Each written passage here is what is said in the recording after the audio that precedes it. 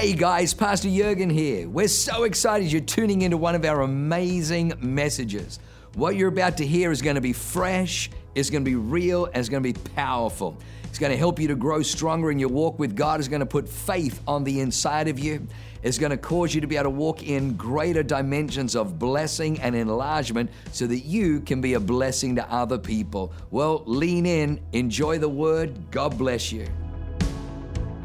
So we are going to have some fun tonight. We are in this series called Culture Clash, which, if you know anything that's going on in our world right now, it is an interesting time. A lot of our culture is going away from heaven. It's going away from the direction of kingdom.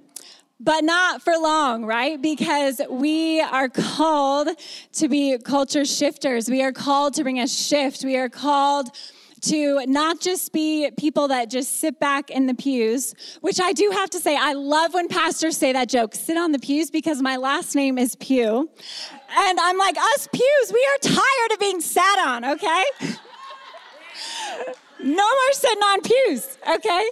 But that used to be the culture of Christianity. Like, you would go to church on Sunday, and then you would just, not even say hi to your neighbors throughout the week, just not engage. But we are in a time where we have to engage. We have to engage in culture. We have to be involved in our schools. We have to know our neighbors because we need to usher in heaven. Come on. So that is my message title. If it's going to be up there, awesome. Usher in heaven. We are called, yes, I love it. Ooh, that's nice. Good job. Good job, team. So we are called to usher in heaven. And how do we do that? We do that through prayer. Very simple, through prayer. So one of the biggest things that I've learned at this church is how to pray. And I used to, I grew up in a Christian home. I have amazing Christian parents, but I feel like the majority of my life, I did not know how to pray. I prayed very passive, safe prayers, like that sounded something like, God, if it's your will, would you please just heal this person? God, if it's your will, would you just help me to have a baby? If it's your will. I never put faith out there. Why? Because I was afraid of disappointment. I was afraid of God not showing up. And as I was thinking about it, when we pray passive prayers, we are actually preparing for the worst case scenario. We're preparing for that. And if we are constantly fearful of the worst case scenario happening, we begin to look like the world. There becomes no difference from the sound of our prayer than the sound of the world. And we are called to be in the world, but not of the world, right? We are called to have a different sound. We are called to have a sound like heaven. When we speak, things should shift. But the majority of my life, this was not the case. I've always been a praying person, I feel like, but I didn't see things shift because there was that lack of faith. So tonight, I want to jump in and focus on 3 deterrents that come in our prayer lives. 3 deterrents. So the first one is pain. Sometimes pain can deter us in our prayer life, and we begin to become so overwhelmed by our feelings that what comes out of our mouth is the opposite of heaven because we are so consumed by the pain. When my son was 5 days old, I had this tiny, adorable little newborn, and I remember just looking down at him, holding him, and I remember seeing this twitch on one side of his body. And your mama's heart is like, alarm, alarm. That is not right. That is not normal. So after a process, this kept going on, and we felt like we have to do something. So we call 911. The paramedics rush to our house, which is traumatic in itself, being a parent of a child that's only a few days old. So they tell us, nothing, took all his vitals and they said everything seemed okay. But this twitch kept going on. So after a few days, we were like, okay, we have to take him in. So we took him in to urgent care, and we thought this was going to be a quick trip. They were just going to check him out. Everything's good. But as they started to do testing, they ended up sending us to Rady's Children's Hospital. And before I knew it, I just remember looking at my little boy, in this incubator, and he's just hooked up to all these wires. And, as a mom, all you want to do is hold your baby. And I couldn't even touch him. We weren't allowed to touch him. And it just felt like this negativity completely washed over me. The person that had learned, because I was attending this church at the time, but the person who, used to pray faith-filled prayers, I'm like, I don't know where I went. Sorry, it's still emotional for me. As a mom, it's something that is the closest thing to your heart, and you see them not where you want to see them. So we end up, the doctors come in, and they're like, I'm so glad you brought him in because he's been seizing. And that was like the first dagger in our heart. He's having seizures. And then a little time goes past, they do the EEG, then they do an MRI on him, and they come in and they say, he's not actually just seizing, but he had 2 massive strokes. And then they start telling us, worst case scenario. Here's what happens when a newborn, just like your son, this is what happens when they have a stroke. And it was worst case scenario. And I remember looking at my husband, and I said, I can't do this. I reached my limit. I cannot go through with this. And the pain just was completely consuming. I could not for the life of me find words of hope. I couldn't find words of faith. I was paralyzed. It was paralyzing, the pain.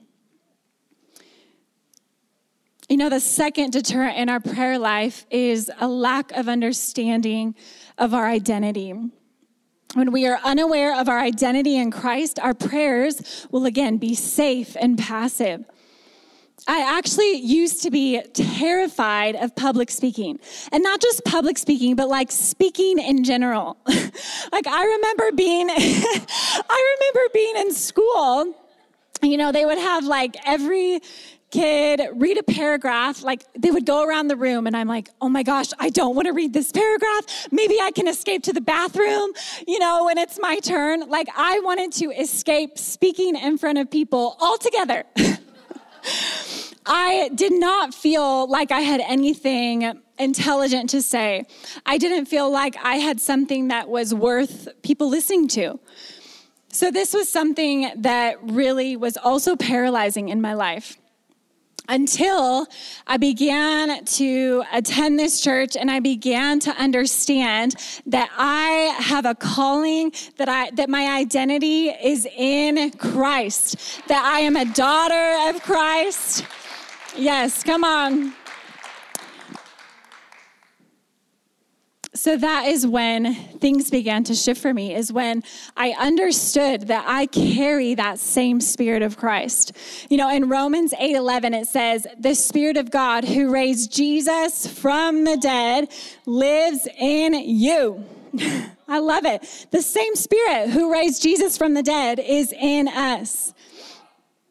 And just as God raised Christ Jesus from the dead, he will give life to your mortal bodies by the same Spirit living within you. So since we carry this same Spirit that Jesus carries, I want to take just a quick look at some of the things that Jesus said in the book of Mark. So I'm going to go quickly, but I can tell you all the references later if you want to know them. So to a leper, Jesus, the leper says, are you willing to heal me? Jesus says, I am willing, be cleansed. To a man with a withered hand, Jesus says, stretch out your hand. And he stretched it out, and his hand was restored as whole as the other. Come on, somebody. Are you guys okay? You guys good in here? All right, I know, no more crying. It's going to be good. To the 12-year-old girl who was pronounced dead, he said, little girl, I say to you, arise. And immediately the girl stood up and began to walk around. To the deaf-mute man, Jesus says, be opened, and immediately his ears were opened, and the impediment of his tongue was loosed, and he spoke plainly. So you see, wherever Jesus went, he carried heaven with him. Wherever he went, he ushered in heaven. And I know that his thoughts were aligned with heaven, that as he spoke, that he was in alignment, complete alignment with heaven, that freedom came out of his mouth, that joy came out of his mouth, that life came out when he spoke. You know, in Matthew 6, 9 through 10, it says, in this manner, therefore, pray, our Father in heaven, hallowed be your name. Your kingdom come, your will be done on earth as it is in heaven. So we are called to pray on earth as it is in heaven, that our situations on earth should look like heaven. And if they don't, then we need to call that in. We need to call in heaven. We need to speak that out over our situation. You know, I think of heaven, you think there's no sickness, there's no pain, there's no lack, there's no suicidal thoughts, there's no depression. There is only fullness. There is only completeness, complete healing, complete freedom, complete joy. So that is what we need to call to earth. Amen? I love hearing people say amen. So if I say amen, please say it back, okay? Amen. So when we pray, what are we preparing for? When we pray, what are we preparing for? Are we preparing for the worst case scenario? Are our thoughts prepared for that when we go to God in prayer? Or are we preparing for a heavenly outcome? Are we preparing for heaven to happen? Amen. So the last deterrent in our prayer lives is when we stop with the cross. So what do I mean by that? Yes, of course, Jesus died on the cross so that we could be set free, so that we could have a life where we are saved, where we are with him in eternity. Thank you, Jesus. But that is not the end, right? The Bible says 3 days later, he rose from the dead. He rose from the dead. And I love that first song we sang.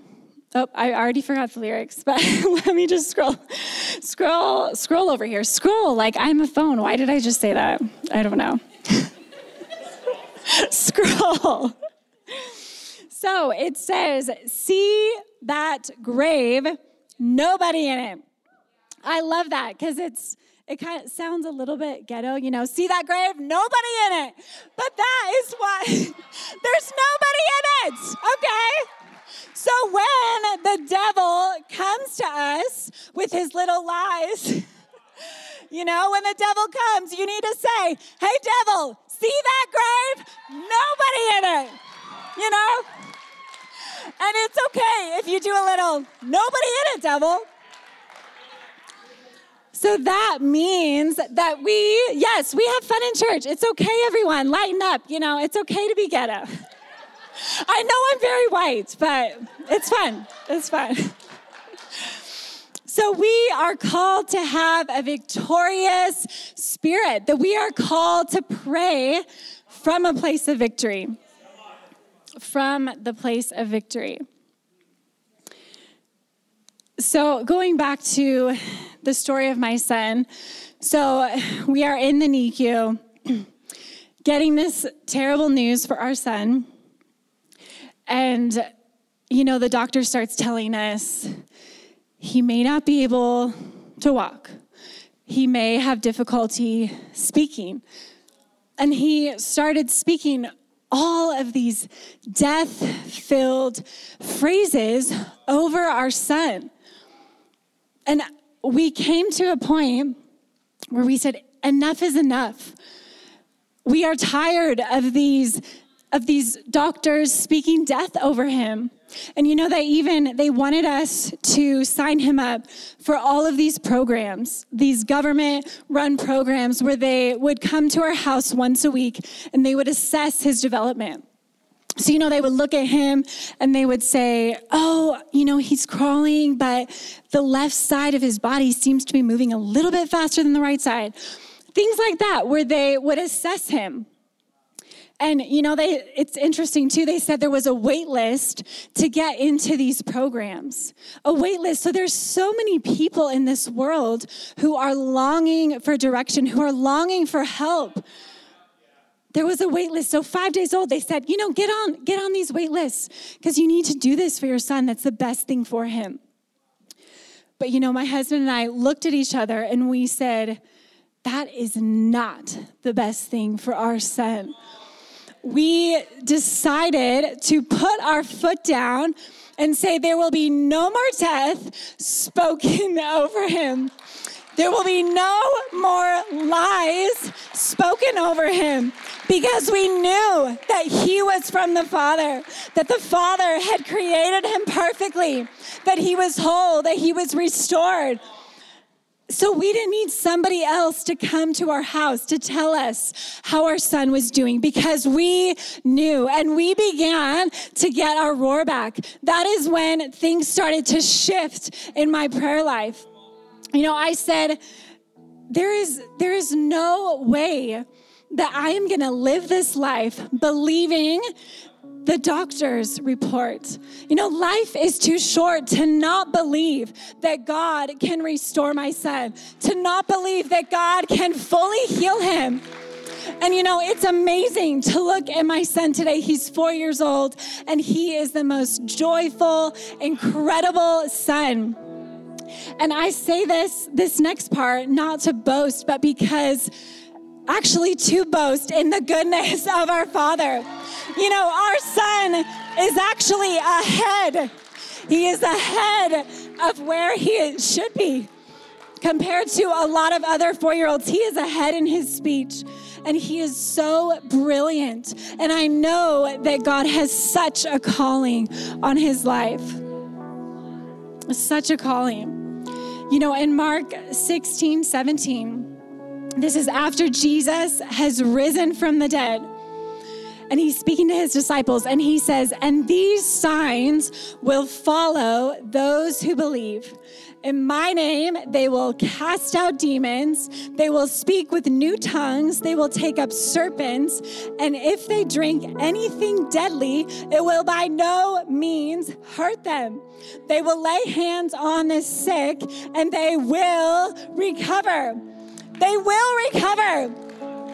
Will recover. I think some of us need to remember that Jesus isn't just saying this as a nice phrase, that when he says they will recover, that means that they will recover, that we have that authority, that we have that same spirit that is in Christ, that same spirit. So can we just all stand to our feet tonight?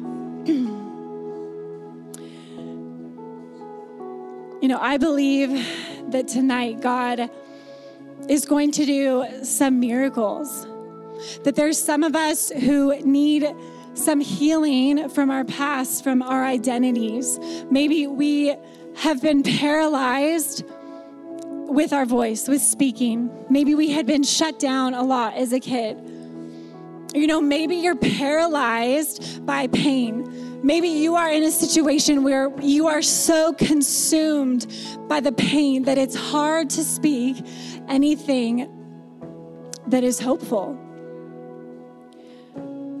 Tonight, I know that God wants to stir up the miraculous, that he wants to stir up the miraculous. So Jesus, let's just lift our hands to heaven. I thank you, Jesus. I thank you, God, that you are the God of the miraculous. I thank you, Jesus, that there is nothing impossible with you. I thank you, Jesus, that you have called us to usher in heaven, that you have called us to bring heaven to earth. I thank you, Jesus, that you are flooding us with your authority. And band, you can give me a little more. You know, I like some oomph behind me. Come on, Jesus. Holy Spirit, I pray that you would fall in this place right now. Fall in this place. Come on, if you are in this place and you are far from God, if you have lost hope, if you have lost hope that he is good, that he is faithful, and you want to recommit your life to Jesus, maybe you want to come to him for the first time, then I want you to just raise your hand. This is between you and God. To just raise your hand nice and high. And he sees you. He sees your heart. Thank you, Jesus. I thank you, God, that you see the hands that are lifted. We come back to you, Jesus. We come back to your heart. We come back to you, to our first love. I thank you, Jesus, that you are our first love, that you are our creator, that you are our sustainer, that you sustain us. I thank you, Jesus. And tonight, I believe that God wants to give us a fresh touch from heaven. Wow, what an amazing word. I hope you enjoyed that as much as I did. Hey, listen, for more information about our church, go to www.awakenchurch.com or subscribe to our YouTube channel if you haven't already, and download our app. It is amazing. It is chock full of incredible messages, information about upcoming events, and you can even support our ministry if you feel so inclined. We loved having you with us today. We look forward to seeing you again. God bless you. Live a life that is transformative. Bye for now.